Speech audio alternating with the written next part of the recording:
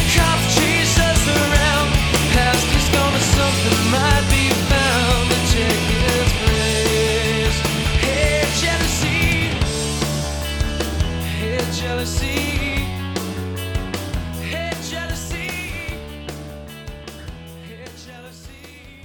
Welcome to another edition of Michael L. Craver Presents. Look at this. It's 4:59 Sunday, August the 6th, and it is just a beautiful rain outside the window. You may get to hear a little bit of this.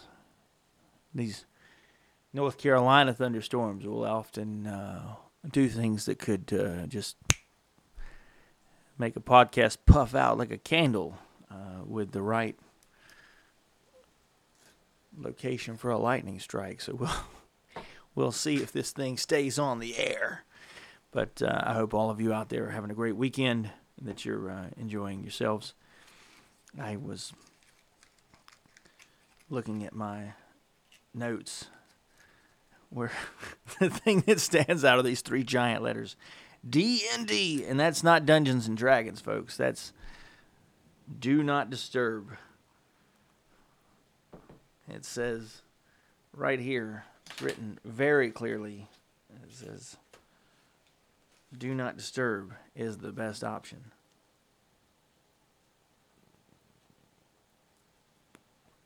I can't agree more. I can't agree more.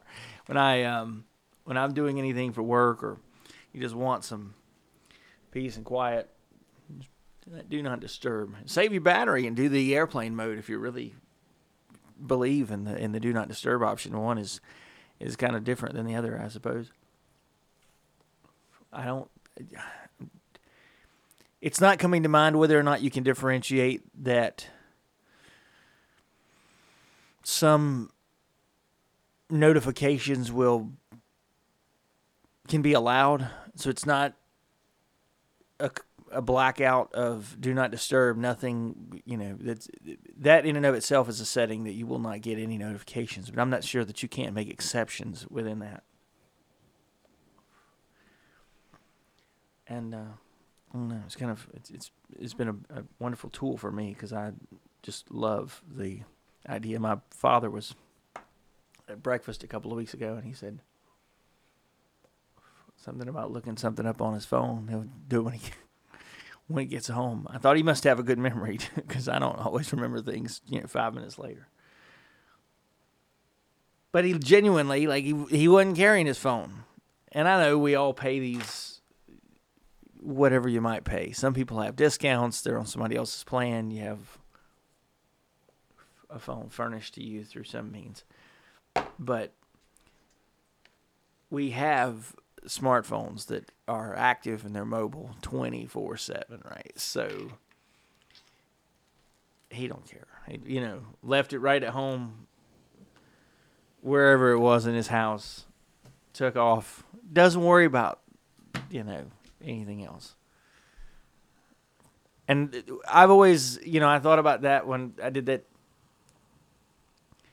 personality test. A lot of the questions that are in that Myers-Briggs test are along the lines of, do you like doing things traditionally, or do you like finding, scrapping out the old and you have to do something new, you got to do something fresh. And so much of what I do is based on tradition. Somebody brought to my attention, they said, hey, the only written review of your podcast is a negative one. I said, what? I didn't know you could write a review. I had to go looking to find what this was, and you don't pay any attention. It doesn't notify me. If they notified me, I'd delete the email anyway, wouldn't I? So for the sake of this conversation that I'm having, let's see what's out there. Hold on, I don't have it in front of me, so let's pull up.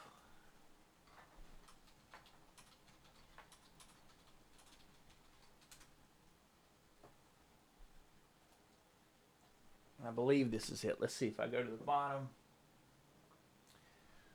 This says from July the 29th, 1 out of 5 stars. Oh, no, not 1 out of 5 stars. It's The title of it says Narcissism at its Finest.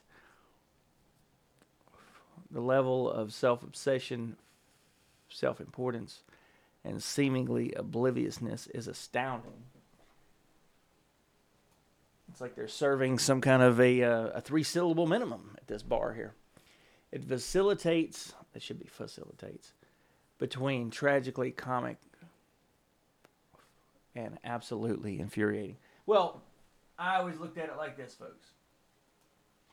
And we've talked about this. Old 80s movies get a lot of this stuff right, and it's one of those things it's been genuinely true across science and math and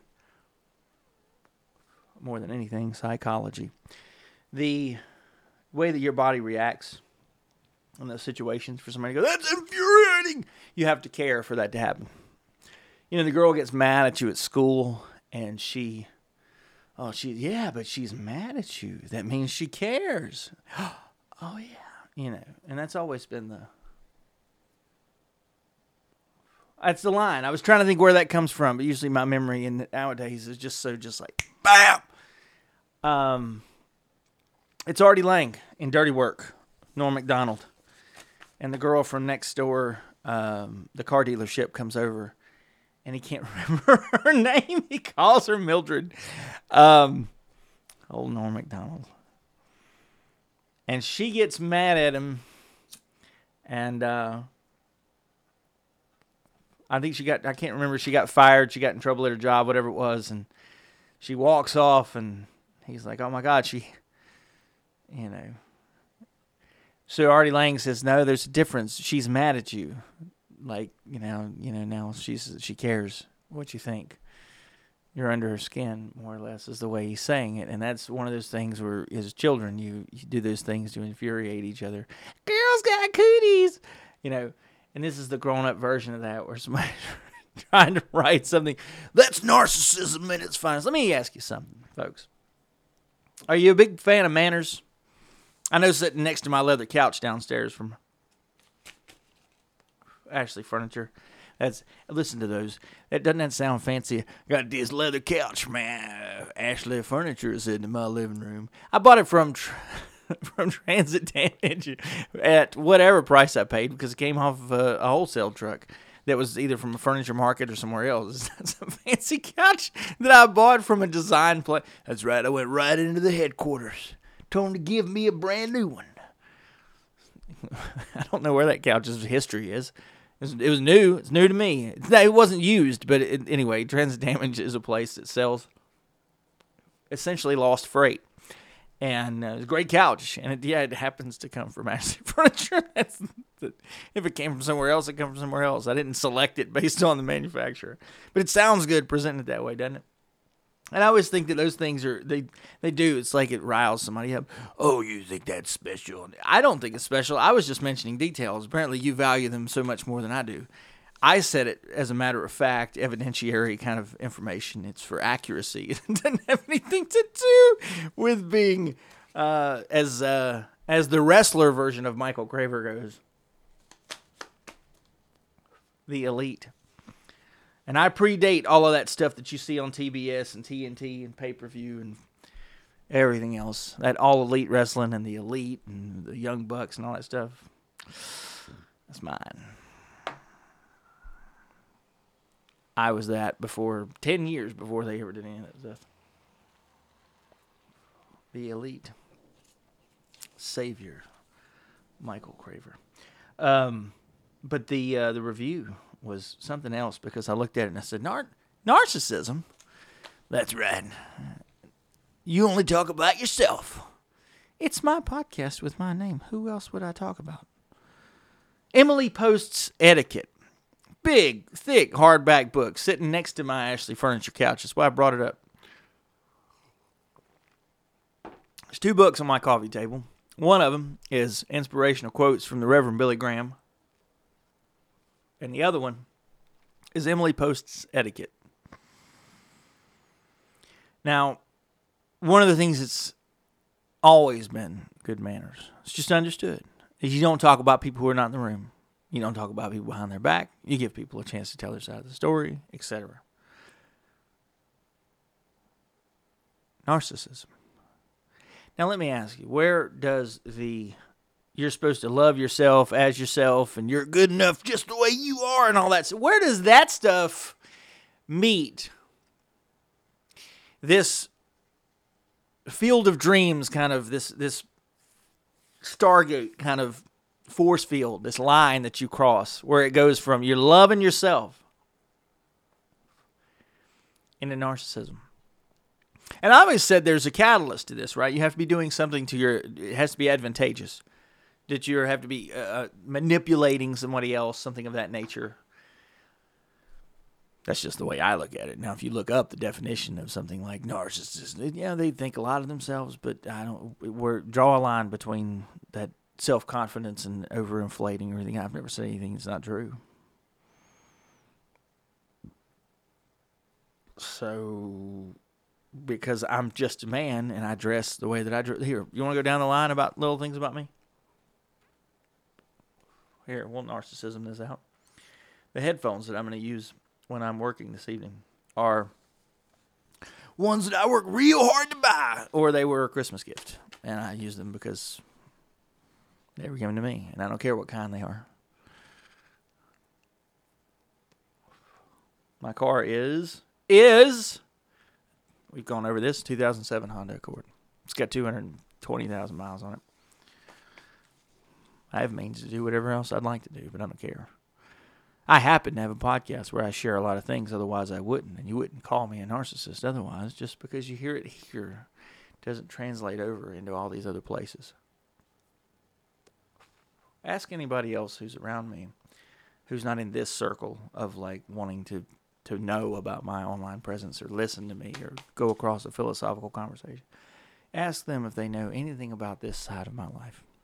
And they wouldn't, right? Because I don't advertise it. I don't care. They don't care. If they did, great, but they'll be missing out because I'm not going to mention it. They'll have to find it some other way. It doesn't mean anything to me. I live a fairly simple life. I bought enough shoes to have shoes forever, right? And spend a tremendous amount of money on them either. I mean, all the shoes that I have together are maybe $250. And I expect that to last me another 20 years. It's pretty good, right? Think of how often people have to buy shoes. In 20 years, have you spent more than $250? Yeah, probably. It's just efficiency. That's not narcissism. That's just good business sense or good fiscal sense. If you don't like some of the way that the stories are told or that I come across in a certain way, do you want me to use like depressing, like this damaging language that I should just, that's right, he just gets on that podcast, he just tears himself apart. And like, why would somebody do that to themselves? I hate myself. Let me tell you about this decision I made. It sucks, man. I did that on the last episode, right? The judgmental episode, where I can say, look, I've been through this many situations. I've been through those silly phases. I've said a lot of silly things to people that you tell it to them for the story. I've been haphazardly promiscuous at other stages of my life, things of that nature. Yeah. On the way to getting to the right way, many people learn through trial and error. Not everybody reads Emily Post's Etiquette and follows the King James Bible, and that's their margin for decision making. So many of us, we're out here and we do what we do, and I'm going to try it my own way, and we're going to get it wrong. And then often we default back to those things and go, hey, somebody already built this structure. Maybe we could try using their guidelines. And that's why so many things go back to religion and things like that as time goes on. It's just the nature of who we are and how life plays out. People flock to people like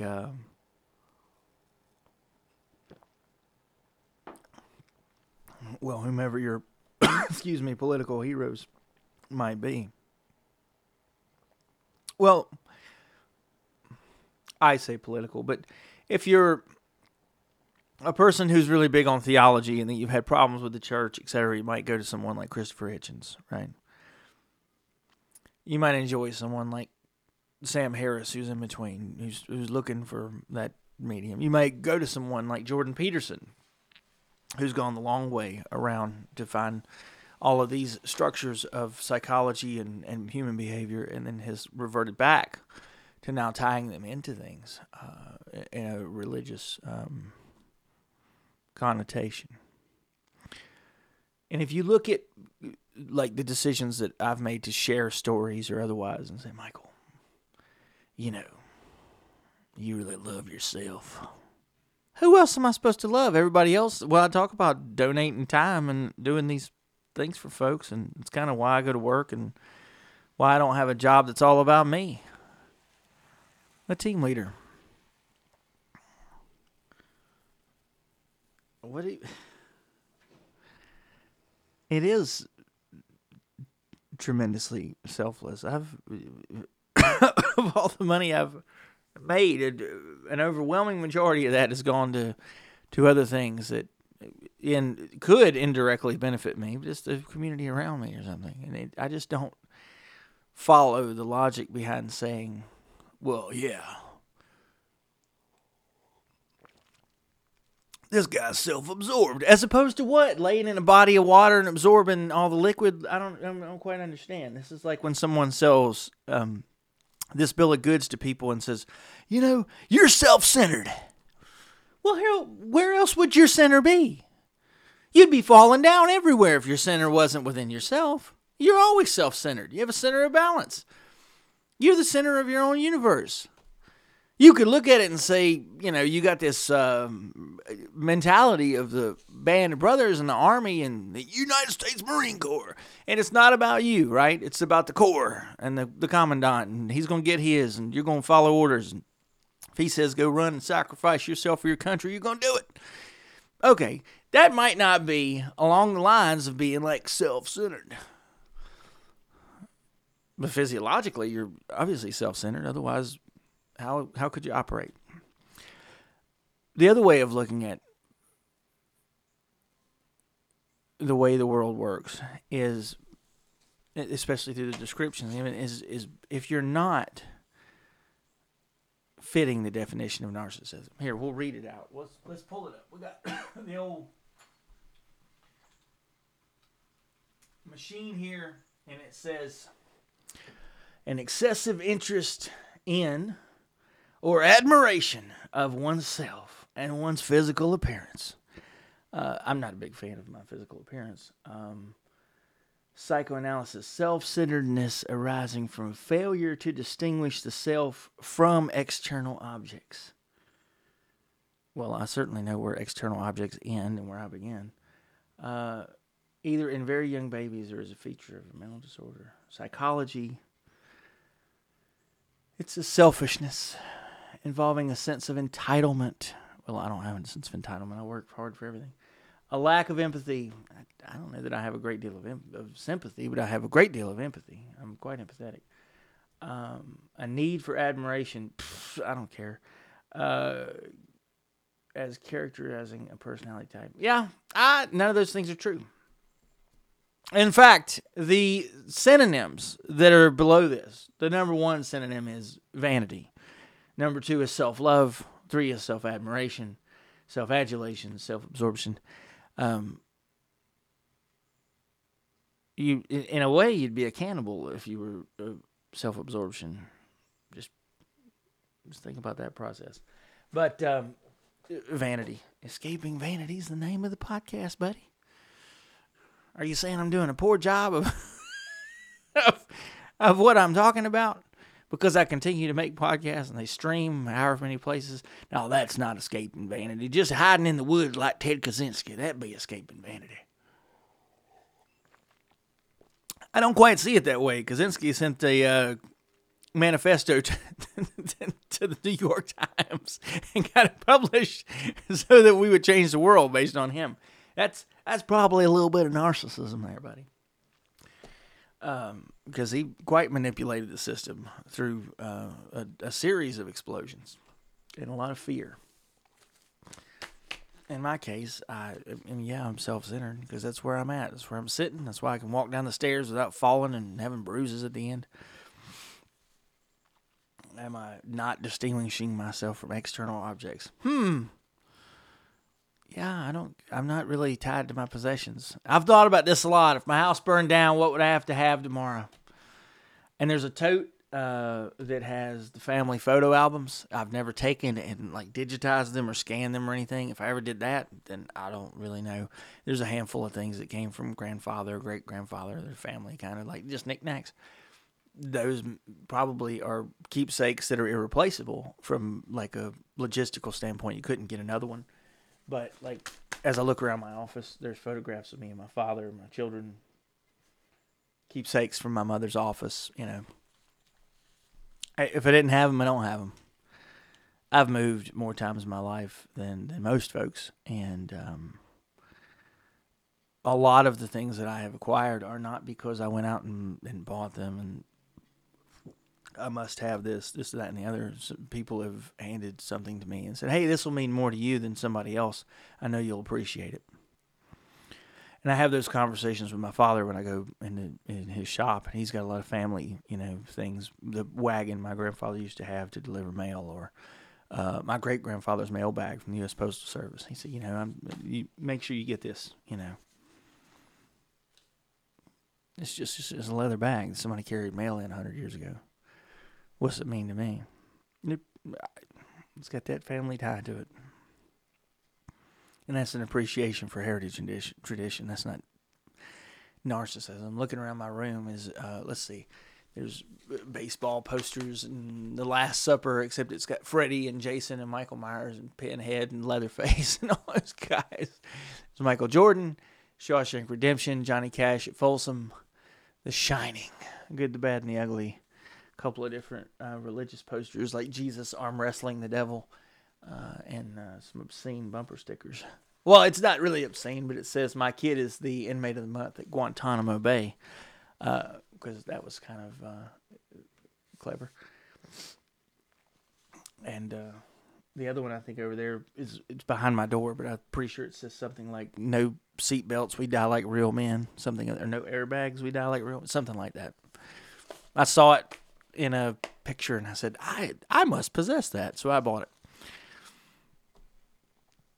Michael, you wear a seatbelt. I don't, actually. I wear, in case there's any law enforcement officers out there listening, I have seatbelts that work, but in order to keep the alarm from going off, I bought a couple of those dog leashes that snap into the seatbelt, and you just snap that in and just leave it drop between the seats, and it'll keep your seatbelt alert from going off.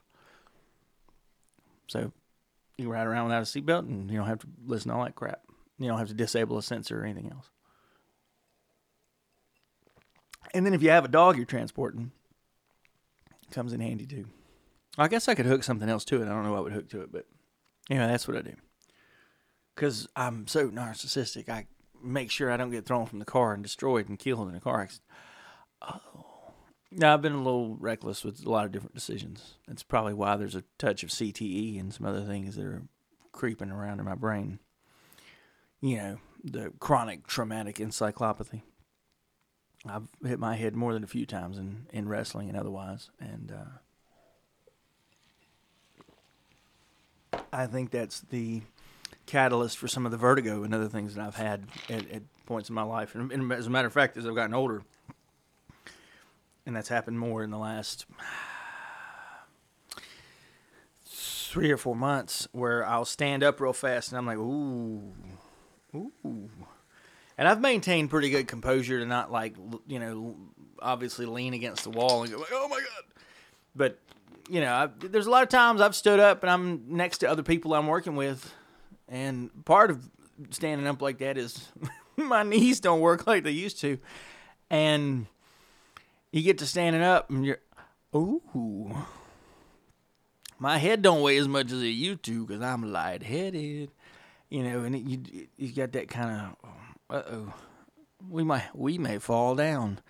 So I've been able to maintain that composure, but I'm sure as I get older, and I'm not 6 foot, and I don't know what I weigh now, 223 pounds. I walk a lot. I do a lot of physical things. So on the outside, my body probably doesn't have an undesirable appearance. But internally. I mean, I don't know. I don't know what it looks like in there. I mean, I drink almost exclusively Dr. Pepper, and I probably put down. I'll give you a good example. I threw this 5-gallon bucket that I used for a trash can out yesterday, and there are already 1, 2, 3 bottles in there, along with in the bottom. There used to be 12 donuts in there about 24 hours ago, in that plastic case. And this Dr. Pepper that I'm drinking on from today is easily 75% of the way gone. I mean, in the course of 7 days.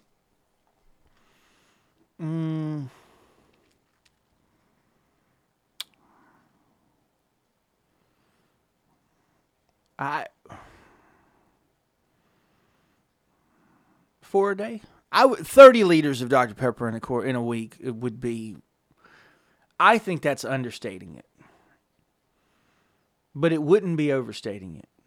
So that would be like what I would consider the basement guess that I would give. Because it's probably 3 a day would be 21, but I'm drinking 2 liters a day probably. It'd be 4 times 7 days. It'd be 28. And the days I'm off, maybe sometimes more. That doesn't count anything I drink at restaurants or anything. Yeah. So you got that going through your body. That's, every one of these is 5. Every single one of these 2 liters. So if I'm drinking 2 a day, I think it's like 500% because it's 80 times 400%. 6 servings times 80% is 480%. Each one of them is like 480% of a 2,000 calorie diet for sugar for the day. That has nothing to do with anything else I ate. So that doesn't donuts on top of this, on top of the second 2 liter. My energy level probably has a tremendous amount to do with that caffeine intake, sugar intake, and going through the roof. Now, whether or not it will destroy my organs at a more rapid pace, I don't know. I don't have anybody running, blood work every so often or anything else. I don't really go. If I have to have, updated physical vaccine records. I mean, I work a lot where I cut hands and stuff like that. So, it's not bad to have tetanus shots every so often. Or I'm constantly, if I run into an issue with my hands, cosmetic or otherwise, I'll just cut it with the razor blade that I'm using for work. It's a utility knife, carpet cutting knife. As you guys know, you hold the knife, you push the button, the blade comes out the end. I just use whatever I got in my pocket whenever I need to cut a extra skin off my hand, or there's a blister or splinter or whatever it might be. I don't pour a bunch of alcohol on it and do it under some controlled, very, very sterile environment. It's just whatever I got in front of me. Now, I don't call out sick very often, so I don't know that my body hasn't built up this wonderful tolerance or immunity, but you could call it lucky, because I don't know. I don't quite know what the truth of it is. It could be that I'm, living on borrowed time or, expired credit, or, pick a nice metaphor. And those are just ways of gambling, right? But, hold on. Maybe I should approach this from my true self, where I'm the narcissist. You know what, folks? I do it this way because it's the best way. There is no other way. Taking the time to pour rubbing alcohol on your hand, finding a clean thing to cut yourself with, going and getting somebody. I'm so good, I just go pay somebody else to do it. Go to the urgent care. Let the taxpayers help me out with it. We'll share the cost. Why should I incur the cost for all this wonderful work I'm doing to benefit everybody else? Let them pay for it. I don't so many. I've never looked at it through that lens. You only talk about yourself. It's my podcast with my voice from my point of view. Why would I talk about anybody else?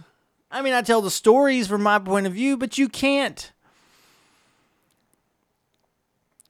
properly or through etiquette and manners. You can't do it any other way. The other person's not here. So I'm going to say what I got to say, and that's what I'm saying.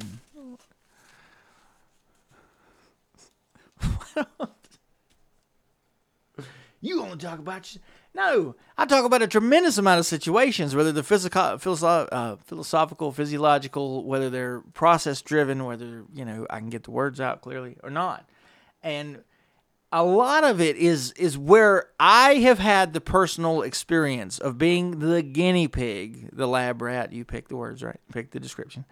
And in trial and error resulted in this. And this is the process I followed. And these are the processes I think that would work the best.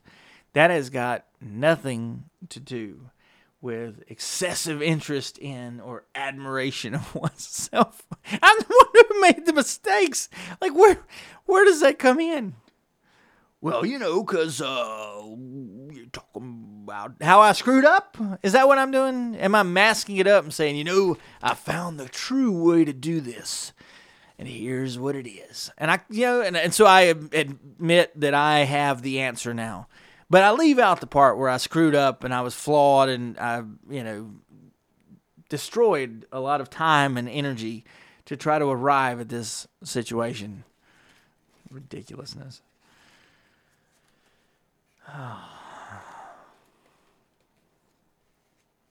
So wild.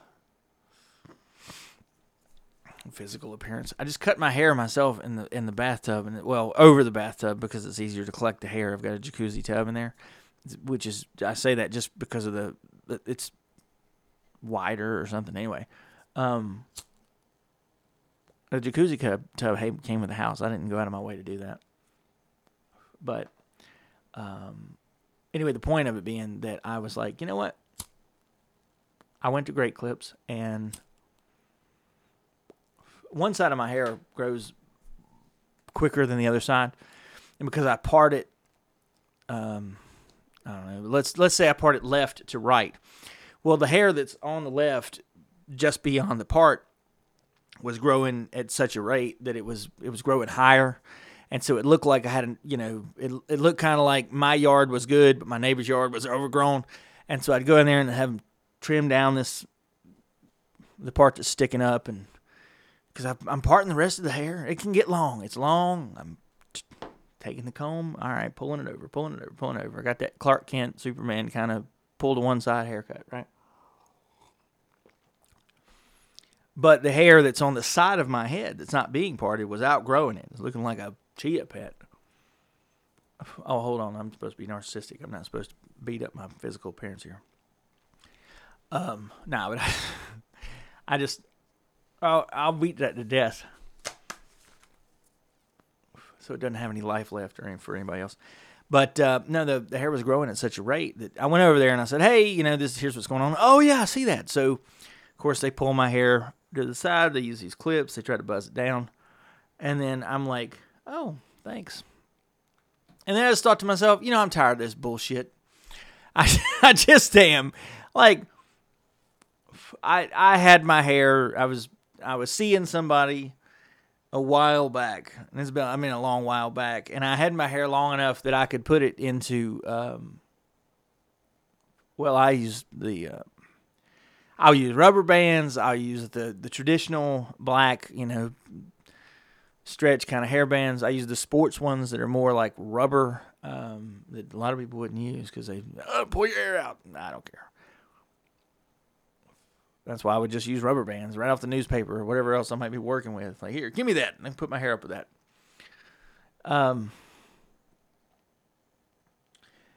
And for some reason, I agreed to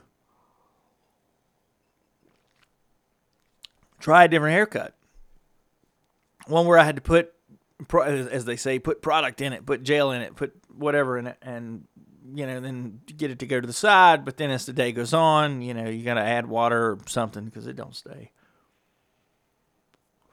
All of my people, my sons have a tremendous, as they call it, cowlick, or sections where their hair stands up when it's shorter. It's a family thing. So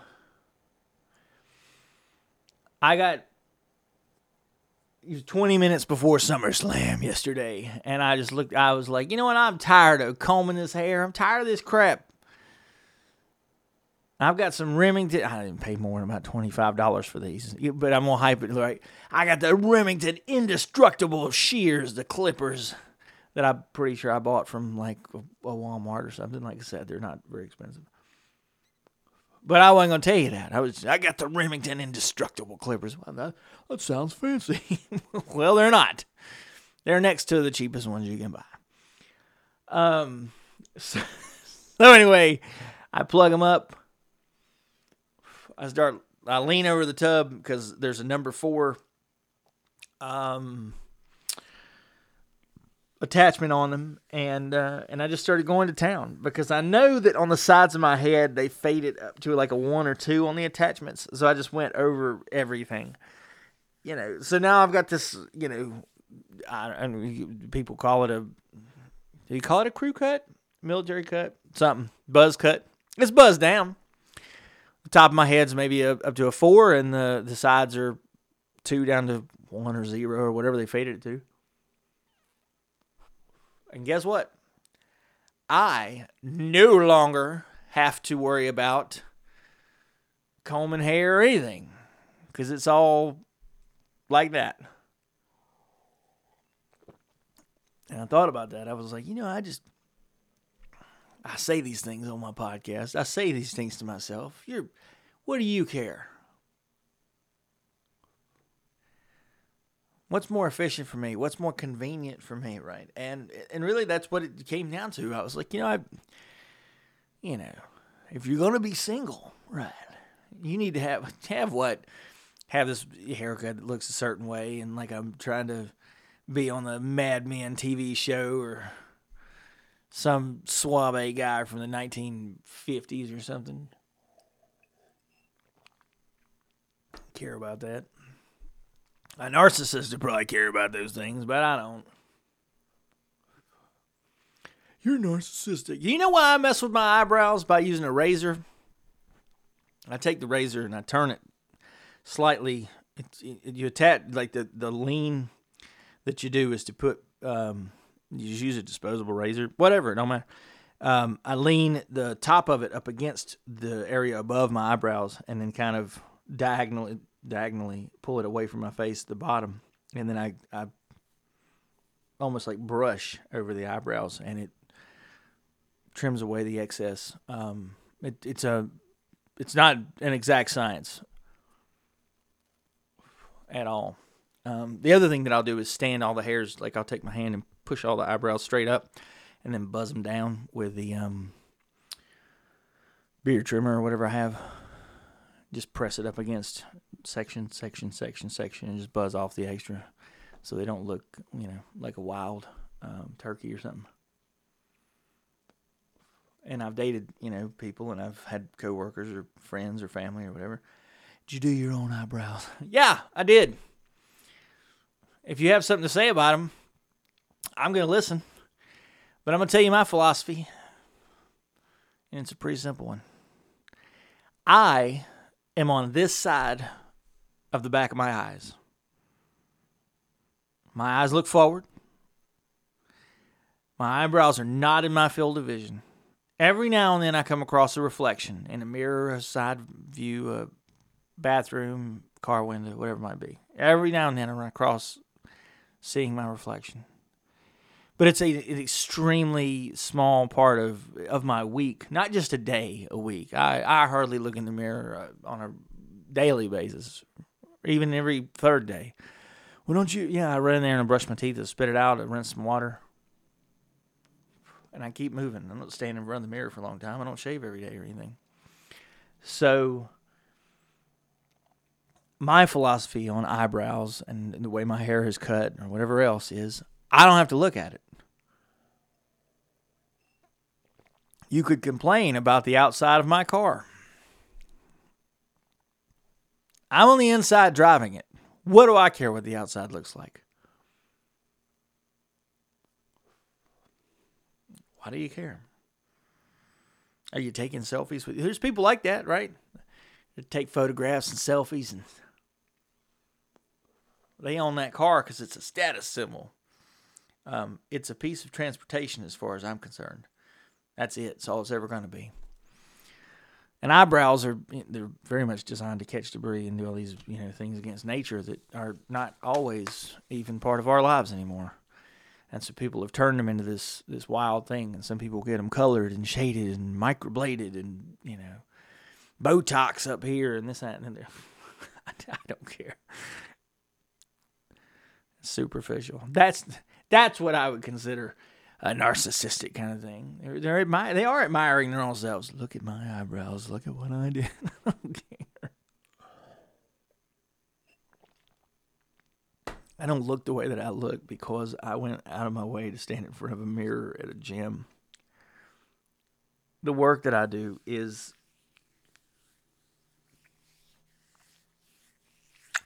difficult on a person's body. And part of it's muscle memory, because when I was younger, I played, sport. I played soccer in the fall. That ended right into basketball across the winter, soccer in the spring, baseball in the summer. And I always was, trying to swim in a pool or jump on the trampoline, or run and throw a football. I'd throw a football up on the roof and let it come back down, and I'd catch it and run. I'm fantasizing about being some member of the 49ers or whatever. I'm taking a tennis ball and throwing it off a wall and trying to catch it because I want to be better at catching fly balls and playing catch with myself. It wasn't somebody else. So, I don't pretend that I have some, if I sat down and drank water instead of Dr. Pepper and would do 40 sit-ups every day, I'd probably look fashionably different from your xiphoid process, from your breastplate down. But not that I'm a chunky individual, but I don't care. So what's that going to do for me? It's not better for my gut health. You could probably argue something about prolonging my life or having discipline or whatever, and I'd say, nah, I'm all right. I'm willing to trade that one. This doesn't matter to me.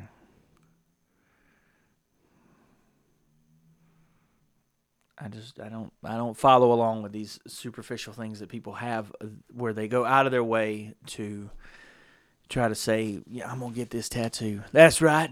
Got to have this purse, Louis Vuitton, baby. Who cares? Somebody else made that bag. You happen to have a bag made by somebody else. The only thing you could be saying in those situations is I can afford it, or I barter to such a degree that I ended up with this bag by more efficient or cheaper or smarter means than somebody who overpaid for the bag. We didn't manufacture the bag. You wanted to brag about the bag you're carrying around. You'd make your own. And when people say, hey, that's a nice bag, you say, yep, I made it. That's my horse. Never a thing back in the day. I'm riding so-and-so's horse. Like, who cares? That's their horse. That's their bag. You paid them for it. I don't know. If you look good, wouldn't you just give the credit to Planet Fitness or something? After all, they're the place that you did all the working out. I don't really see people doing that, but, that's right, you got a nice garden. That's right, it's because I shop at Tractor Supplies where I get all my soil. I go down to the landfill and buy that leaf mulch that they sell. I go to the big box store and buy whatever supplements and nutrients and accessories. And where's that? You just want good quality stuff. Only use the name brand. What does that mean? The argument, the old school argument for that is that you buy Hershey's chocolate because you want to support that town in Pennsylvania and those people and that company and that way of life. So you are loyal to them because you want to continue to have them be someone who supplies you. So you continue to do business with the same people you always did business with. That's where it comes from. Oh, that's right. I only buy this one kind of milk. I only buy pet milk. I only buy my sausage from Smithfield or whatever. And I appreciate where some people think about that locally and you go, hey, there's a North Carolina company? Yeah, or Hanes Brands or Lowe's Foods or Lowe's Hardware or Pepsi Cola is out of Salisbury. You got all these places that do different aviation stuff in North Carolina. A lot of people have, home bases, and sometimes it's somebody's headquarters is somewhere else. But yeah, IBM is right down there in Raleigh. Or you may look at, I want to go see this movie. They filmed it down in Wilmington in the district where they film. I'm gonna screw this up? But it's one of those Willows Creek or Dawson's Creek or some kind of show like that. New Haven, something. I don't know. I didn't watch them. Some teen show filmed down there. But I don't understand the newer kinds of things that people do.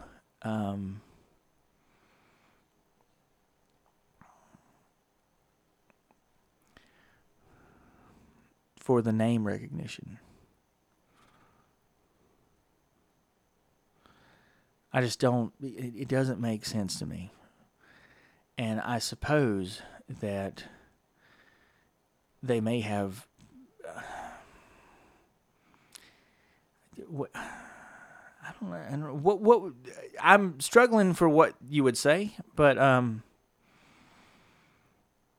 I suppose you could tell me that I buy Samsonite luggage because it holds up better. It's more durable. It's got that hard case. It's reputable, the reputation, etc.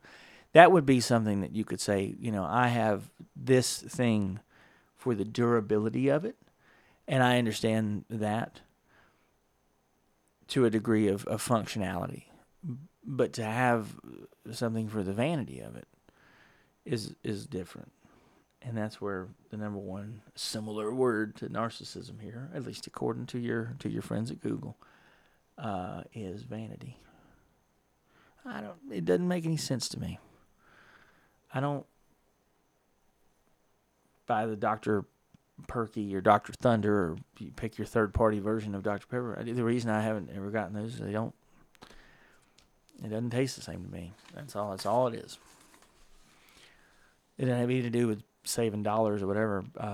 Food Line is the local grocery chain here in North Carolina, or started in North Carolina, and they have some very interesting flavored drinks, like the strawberry, orange, grape. The strawberry tastes just like if you were to get a strawberry something from Burger King.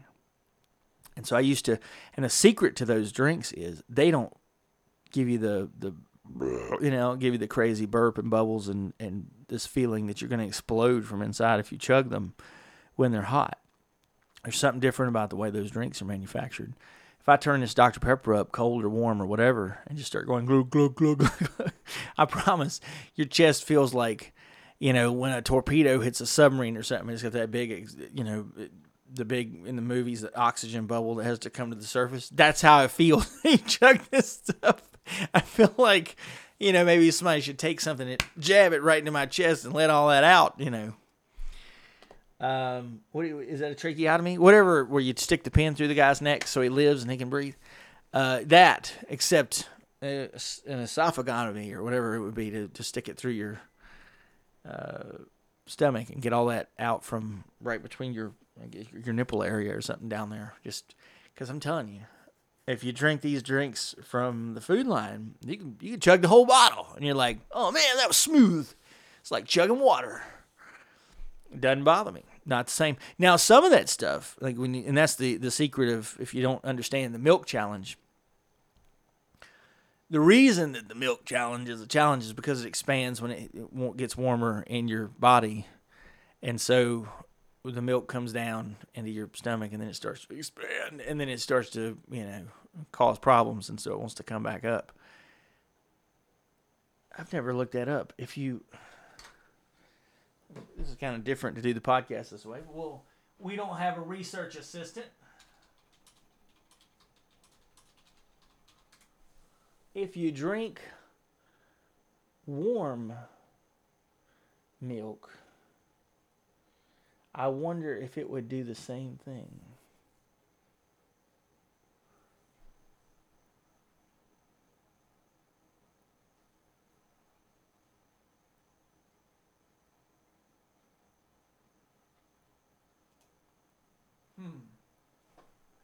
I was looking. This says what?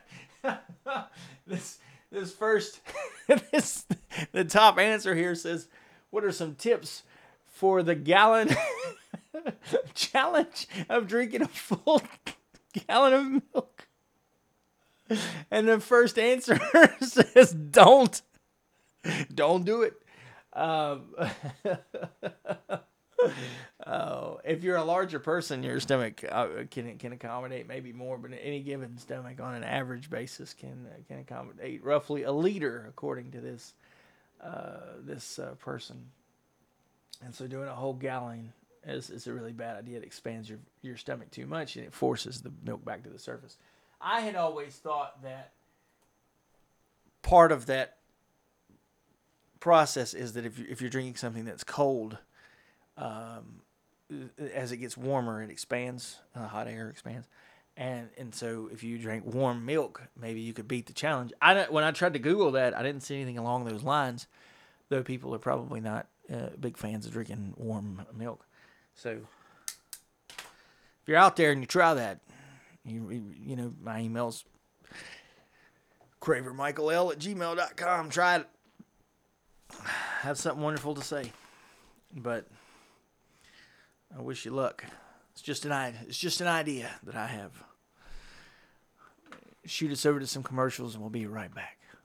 The mouth-watering Big Mac with a savory Filet-O-Fish and a tasty McChicken. My goodness, that looks good. Oh, you're making a McDonald's menu hack. Yes, a land, air, and sea. Oh, it's going to tip over. No, it's good. It's good. Very stable. Order the land, air, and sea by name, build it by hand, and hack the McDonald's menu. I'm surprised at how attracted I am to it. Ba-da-ba-ba-ba. Here we are coming back after a savory McDonald's chicken sandwich. I love Brian Cox from so many great movies. The Glimmer Man. Specifically, he's so wonderful in The 25th Hour, which is a Spike Lee joint with Edward Norton. He plays the father who owns a bar. I was going over some of my notes here for the podcast, and I had mentioned already Emily Post's etiquette. I had already written that down before I heard about this review, and I thought, that's just what I'm doing is going against the book of etiquette. The DND. I love the do not disturb function. If you're not listening to this podcast on airplane mode, you're not doing it right, man. Well, I guess you can't listen to this on airplane mode because then it would kill your stream unless you download the podcast. I guess some ways you can listen to these offline. Listen to it on do not disturb. You don't want anybody to disturb you while you're listening to Michael L. Craver Presents. I was trying to think of the most narcissistic way to get you to listen to the podcast. Put it on do not disturb once you press start. Tune on for friends, family, all them people. They don't matter anymore. It's just me for the next however long we spend together. I talked about my headphones. Wonderful headphones. My friend of mine, he only uses, the over-the-ear headphones. Doesn't believe in the earbuds are very good. He's always been a big fan of the company called Sennheiser. I'm not quite sure. I've never heard anybody pronounce it, but it's Seinhauser, I believe. And they're somewhat kind of pricey, but I know he's very big on listening to old records and things of this nature where, to him, it's like he's treating those sounds like an archaeologist digging up treasure. I mean, he's very much like, as you listen to it, it's just going to be this magical experience. And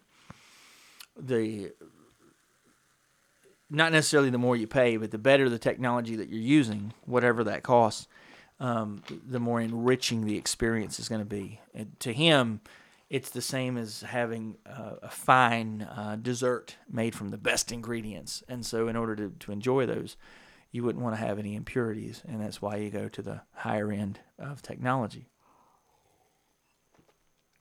which does not always cost the most, by the way. But he recommends the Sennheiser for having the best listening experience. Paying down accounts. Yeah, If you don't do that, I highly recommend it. But one of the ways that I've tried to be more fiscally responsible so I can see what I can give to other places and stuff is to look and see, what are my spending habits? And so many of these places now, especially because I use Discover, I use American Express, I use Citi, I use USAA, I use some other places. And so those are wonderful companies that have these analytical ways that break down, you spent this many dollars on restaurants, and this much on food, and this much on transportation or hotels, or these things that I don't spend money on. But they break it down for you in a way that it's supposed to be helpful, so that you know not only where your money's going, but where your patterns are. And I'm sure it helps them with how to advertise to you. But for me, it's a way to clean out and spend less money. It's what it is. It's just how it is. So I'll go pay down those accounts, and every now and then I'll go look through some of those. Man, why is there $300 on this credit card? Oh, because I took everybody out to dinner for my daughter's birthday. Oh, yes, forgot. I forgot that was still on there. The reason you use the credit card for everything is because not only does it delay the money really coming out of your account for 6 weeks, but at the same time, it builds your credit, and you have the ability to earn cash back. So your credit score can go up, you get some cash back, you get a delay on the payments. It's a system that's built so that if you're lost in that false sense of security, you can end up paying high interest rates. So I put mine on auto pay, I responsibly spend, and then, I follow the Michael Craver rule of spending. Spend less than you make. Pretty simple, right? Cleaning out my phone. I highly recommend people do this. You go in there, if you just, on a regular basis, all I do is, open it up, hit that little square button on my Moto Z3 Play, and I close all the windows. Just close them all. Don't have a bunch of stuff running. Go through there after it auto backs up all of your photographs, and you got to be in the right setting, by the way, because I didn't realize I could access all of it. And clear out, a lot of excess photos and things that are just like sitting around that you got already stored in another place. And I think that it's quite healthy for people to have some bearing on. It's kind of like looking at how much stuff is in your closet, but people don't go through phones and digital space and things and just go, wow, there's 70,000 pictures on here. There ain't never me on my phone. A couple hundred maybe. And then I flush them out. Most of them get deleted, but I keep a few. But it runs better that way. It's the reason I go in and if you have a bunch of stuff that you download because you need it for files on your computer or something, if you don't need them in the long run, go back and delete them. Don't just stockpile everything like the CIA or some Homeland Security or something. You just got this mountain of files to go through, and disseminate what is important today and flush it out if it's not. Keep everything running smoothly. The less stuff that phone has to decipher through and the memory has to carry, the more of that free space, the more fluently it's going to do everything you need it to do, or the more fluidly it's going to run. And I highly recommend doing that. It's also very therapeutic. Sometimes you run across stuff you don't want to be in there. What is this? Delete. You just do your thing. So I have fun with that too. Yeah. I had written this down several episodes back and didn't follow through with it. I guess I told a few of those things, but what had been written down that I didn't go into was I don't think I did. Now that I'm looking at this, I might have my memory. That's CTE. Memory ain't what it used to be. I have written down here favorite clothing. I don't have these wicked things that I think are just like the go-to items to have in your closet or otherwise. I own a handful of different tools that I think that people should functionally have in their home. having a pair of sandals and a pair of tennis shoes and a pair of walking shoes, those are not bad to have each one of those kinds. I had written down, what's your favorite piece of clothing?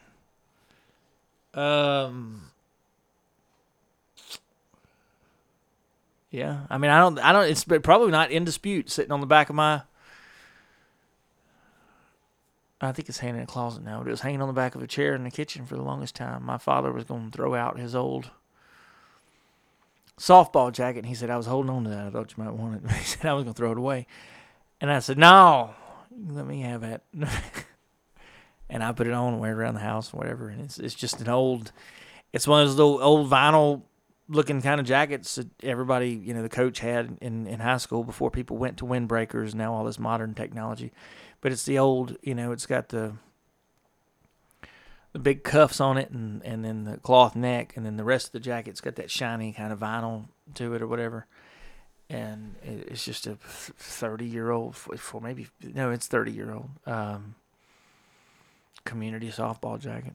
It'll never mean anything to anybody else. I bet nobody knows what it means. I showed a picture of it to my mother. She didn't know what it was. She was married to him while he was playing on the team. She looked at it. She said, what is that? I said, well, they changed sponsors from years back, and it was Beck's Masonry, which is the guy who owned the masonry company, but he was sponsoring the team. Was also the coach, and he wasn't part of the newer team, so it was Leroy's framing company, which I think Leroy was, I don't know. I couldn't tell you who he was.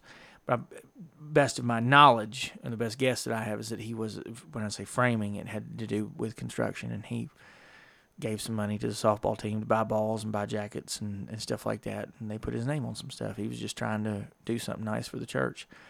I ought to know who he is based on knowing basically everybody else involved in the church at that time. But I think like when Marley's Drug, which is a local pharmacy here, had sponsored the team, I think it's like that. I didn't necessarily have any familiarity with these people that made the donations because they weren't made from inside of the church membership. They were made from, somebody else.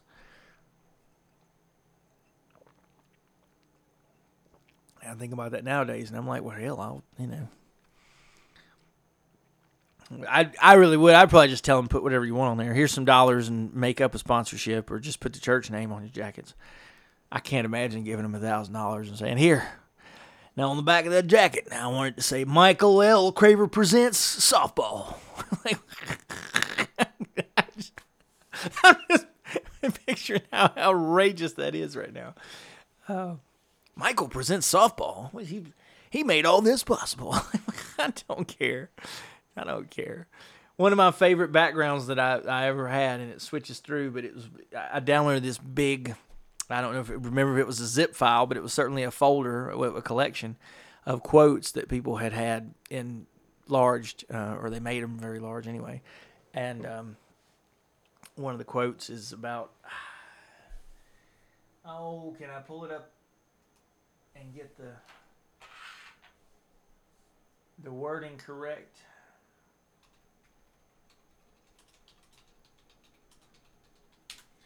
Deed in silence quote. Well, that's not it. I know I've used that one a lot. A fair request should be followed by the deed in silence.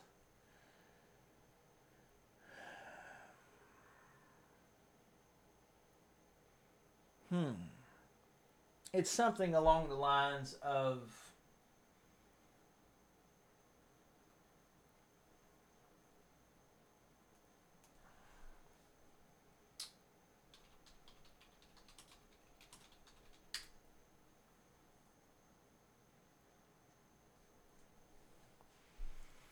see, now that one is not what I like. That one says the nicest feeling in the world is to do a good deed anonymously and have somebody find out. I don't like that one.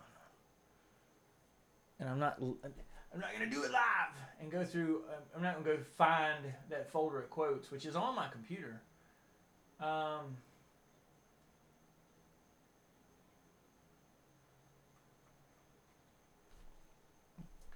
and pull it out, but it's to the tune of, or the philosophy behind the quote was that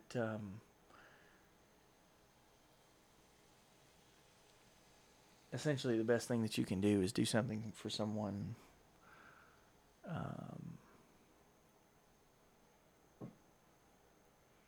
anonymously and walk away. I always like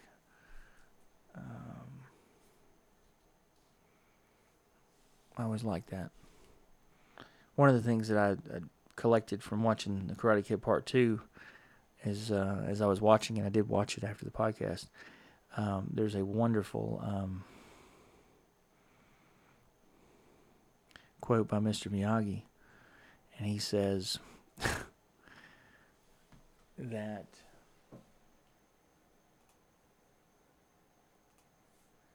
you never put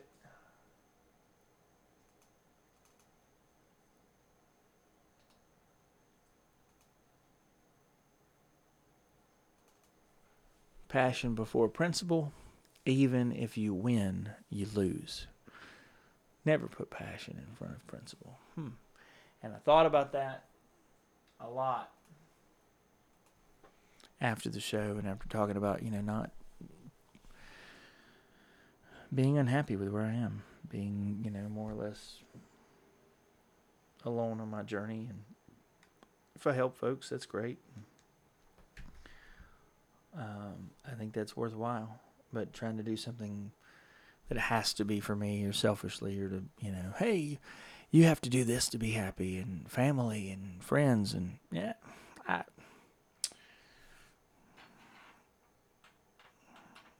really like the idea of doing things for your community to better the culture and the world around you, to be the change you want to see, and all those fancy quotes.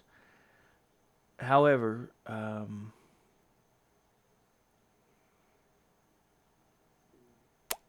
I've thought more and more about how to do those things anonymously. I mean, that's always been part of my deal is, I'll leave a box of cookies in somebody's front door, or they're on their desk, in a locker, wherever I might have been at that time in life. And to me, that's very important, to be able to let somebody enjoy something. I've gotten to where I'll leave like a little, make sure you enjoy this kind of thing. Because you don't want someone to think that they got it in error and then give it away. It was for them. So I've gotten to where I'll leave a little note that's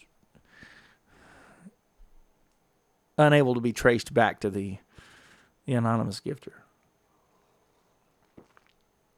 Because I think that's super important.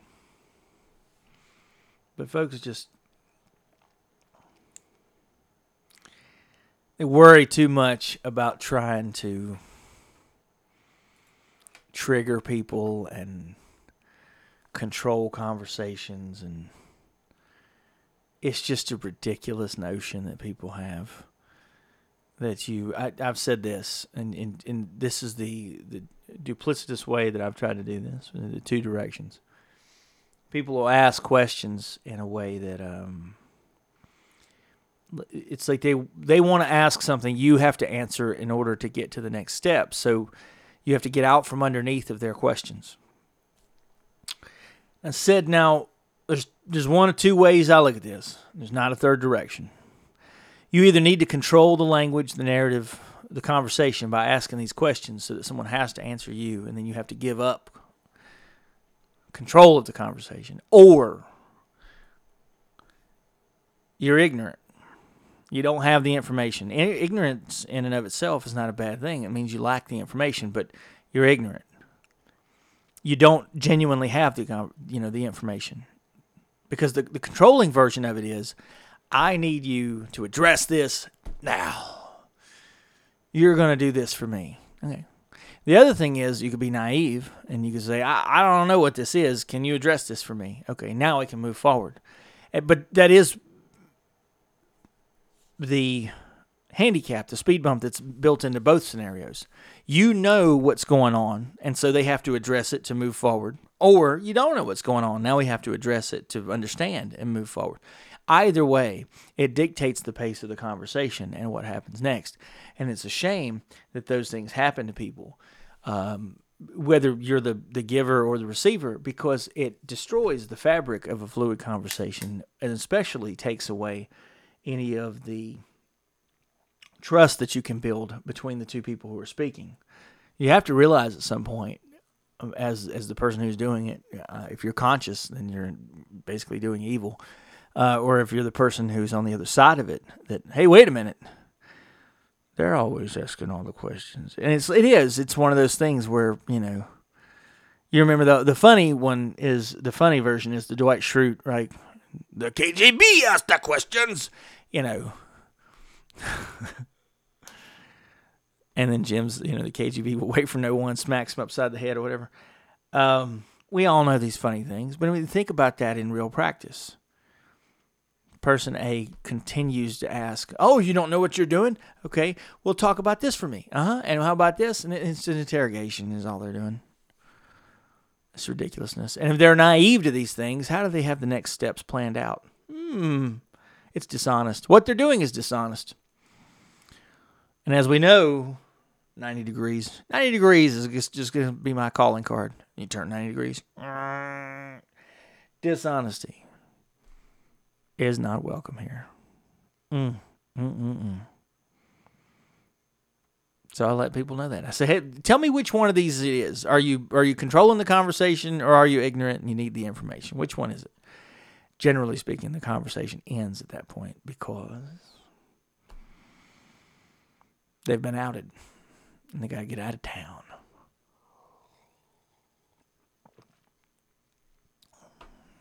Hopefully they stop doing that crap.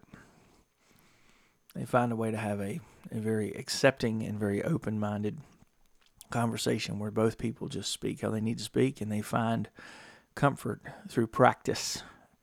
Because at this point, all they have found is that insecurity can be cured in such a way by taking and just malevolently just forcing questions right on the other person and not answering what the other person says. And it's a shame when that stuff happens. Take another break, and I hope that you are enjoying yourself whenever you're listening to this. We'll be back with more Michael L. Craver Presents. Coke with coffee. We blended Coke with rich coffee for one very good reason. Your afternoon pick-me-up routine needed it. Simple as that. Coke with coffee. As we've come to know at the final chapter of this episode of Michael L. Craver Presents, I am just enjoying the rain outside the window during the commercial break, and what a wonderful rainbow that's forming from the storm passing. I think about that a lot. One of maybe my favorite, at least dramatic movie, may be Stephen King's Storm of the Century. You can go look it up on YouTube and watch the whole thing there. I don't know if it's on any streaming services, but certainly the DVD's available. It was in $5 bins and stuff for the longest time. But Andre Lenoge, Comfiore, who's an extremely talented Canadian actor, plays... it's hard, philosophically, is he the good guy or is he the bad guy? You don't know by the end. It's a mini-series. I think that each piece of that mini-series is right at between 70 and 90 minutes, and it's 3 parts. So I want to tell you that it would be safe to say you need, I know you need at least 3 hours. I'm trying to think whether you need 4.5 or more hours to watch that thing. But it's good. It's very good. And it's tied into a couple of different things from history and from a theological sense. And I guess you're left wondering what it means, if it's something that is practical, if it's something that's supernatural. But it's quite a the last like 45 minutes are this discussion this town is having about what to do with choices that are in front of them. And there's so many great lines that are in that, what are you supposed to do when none of the choices look good? Aren't you supposed to have all these people around you help you, in your time of need? So there was, all these sort of, they're community-based discussion marks that they're having, but at the same time, it seems quite clear that everything is a no-win situation. And the constant, do you believe, and do you believe in the consequences of what's going on? And not only that, which outcome would basically be the least catastrophic is the way that they frame up the way that movie goes. And the last piece of it has this wonderful, this is a cash and carry world. You pay as you go. Sometimes it's a little, mostly it's a lot. Once in a while, it's everything you have. I don't have that I'm reading from somewhere. There's certain things that stick with me. I've never forgotten. And I love, if I sit down and I start to watch the end of that movie, you can bet that do not disturb function is probably that, or I'm going to take the phone and slide it down the hallway or something. I'm not interested in anything else. It's a good reminder. That's my Sunday school. Watching Good Will Hunting is my Sunday school. Things like An Inconvenient Truth or The Story of Plastic, A Plastic Ocean. I really enjoy things like Modern Marvels and Constructive Things. Just watching. YouTube has a lot of those.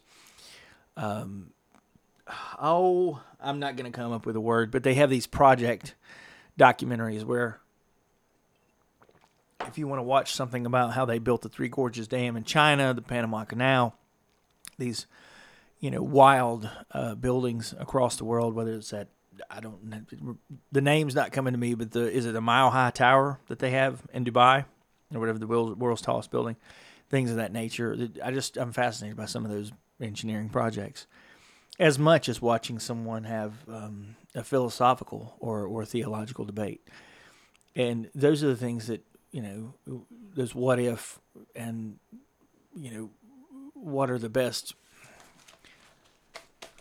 long-term decisions are my preference. They resonate with me the most. They give me the most for my time or my viewing dollar. I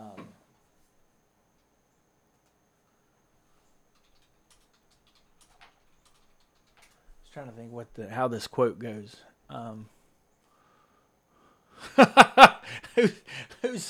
Is it Eleanor? It is an Eleanor Roosevelt quote. At least that's how it's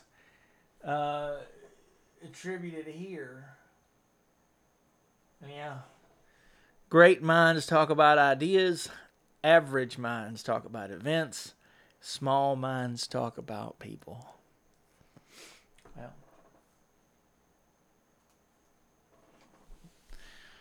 I suppose narcissism as an idea would make you a great mind. But in the end, you're just talking about people.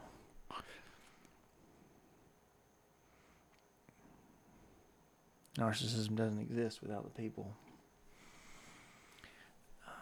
But anyway, I quite enjoy certain things, and those are like my Sunday school, to sit down and watch things like even The Butterfly Effect, which I watched recently for the first time in like 15 years. I take a lot away from that.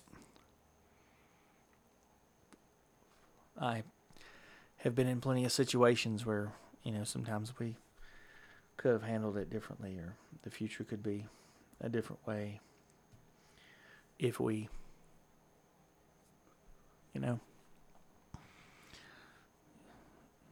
Wouldn't repeat that decision. That's where we're looking.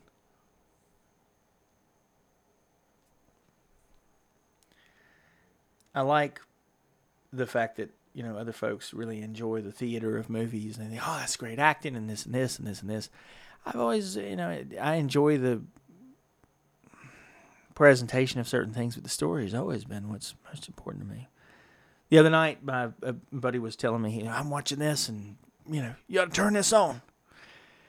And I sent him a screenshot while I was watching, and Superman he's laying there getting ready to pick up the kryptonite spear. And Lois is looking at him, and he says, this is my world. You are my world. And she was looking at him like, no, don't be doing that. And he's getting ready to take off and go do battle with Judgment Day. Doomsday. In Batman versus Superman, Dawn of Justice.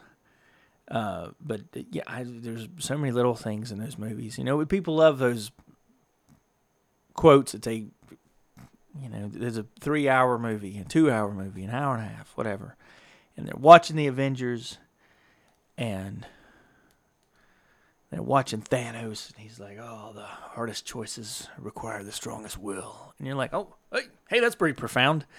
And people like those kinds of things. I mean, there's lots of things in those Batman movies that people pull out and really enjoy. I've always thought that the Dark Knight movies really resemble the world at large, right? 2008, and there's the housing crisis, and then there's the world in front of us was a lot of Islamic or otherwise radical terrorism, which is metaphorically defined by the League of Shadows and Bane and the Dark Knight Rises and stuff. So when you see those things where, the Joker's, it's not about money, it's about sending a message. Many people love those things, but they love them in the context of the movie. Well, pull them out and put them in a quote book, and they're just as spectacular. It doesn't require Heath Ledger. I like that people have presented them in this extremely memorable way. How you don't have to picture it in your mind. It's not a generic guy sitting there with a wig and wooden teeth in some ancient place. You see it, right? It's part of a presentation, but it doesn't change it for me. On the side of my desk over there is the Harper's Book of Quotations, The Most Brilliant Thoughts in 2 Lines or Less by John M. Shanahan. And also, there's the double volume, which is the complete Far Side collection from Gary Larson. And that's an expensive set, or could be. But I bought it where somebody had broken one of the books. And I didn't know it was all the way broken. But one of the better experiences I've had in the last couple of years of getting somebody to help me with something, I emailed the archivist, or the archivist, or however you pronounce it, person at the University of North Carolina, Greensboro. And she sent me a tutorial and wrote out step by step, how to best repair the spine of this book. And so I did. And now I have a functioning set of complete Far Side cartoons from Gary Larson. And it's a nice thing to look through there and just see the irony in the language and what's really funny and stuff like that. I pull that out, and it's kind of like watching cartoons and Looney Tunes and Jackass and Tom and Jerry and Foghorn, and maybe you love Fail Army. Maybe you love Thug Life videos on YouTube. Whatever it is that you enjoy that can kind of teach you those lessons through misfortune or sarcasm or exaggeration are not necessarily bad.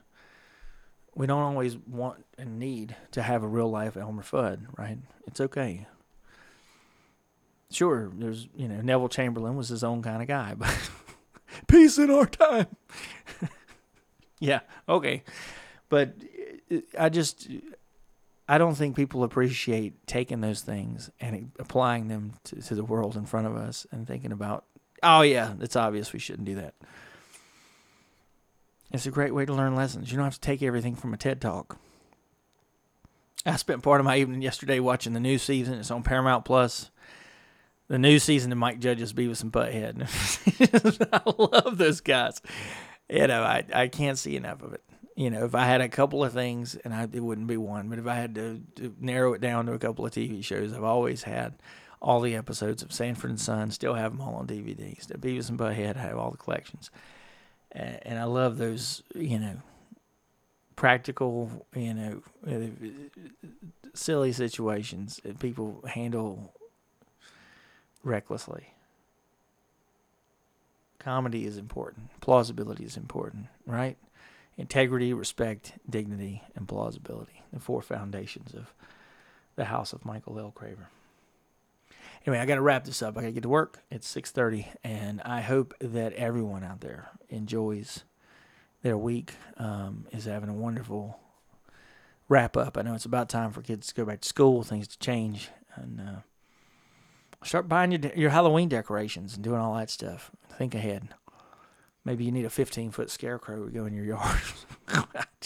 These are wild things that they market nowadays. But some friends of mine were talking about, yeah, we went shopping, man. They had Halloween decorations. It scared the hell out of my kids. And I said, well, that's what church is supposed to do. Get the hell out of you. And he kind of looked at me like, It made sense. My cousin Edward's the first one who ever told me that joke. That's what church does. Beats the hell out of you. So, here's to Edward, and here's to all of you having a safe night. Take care.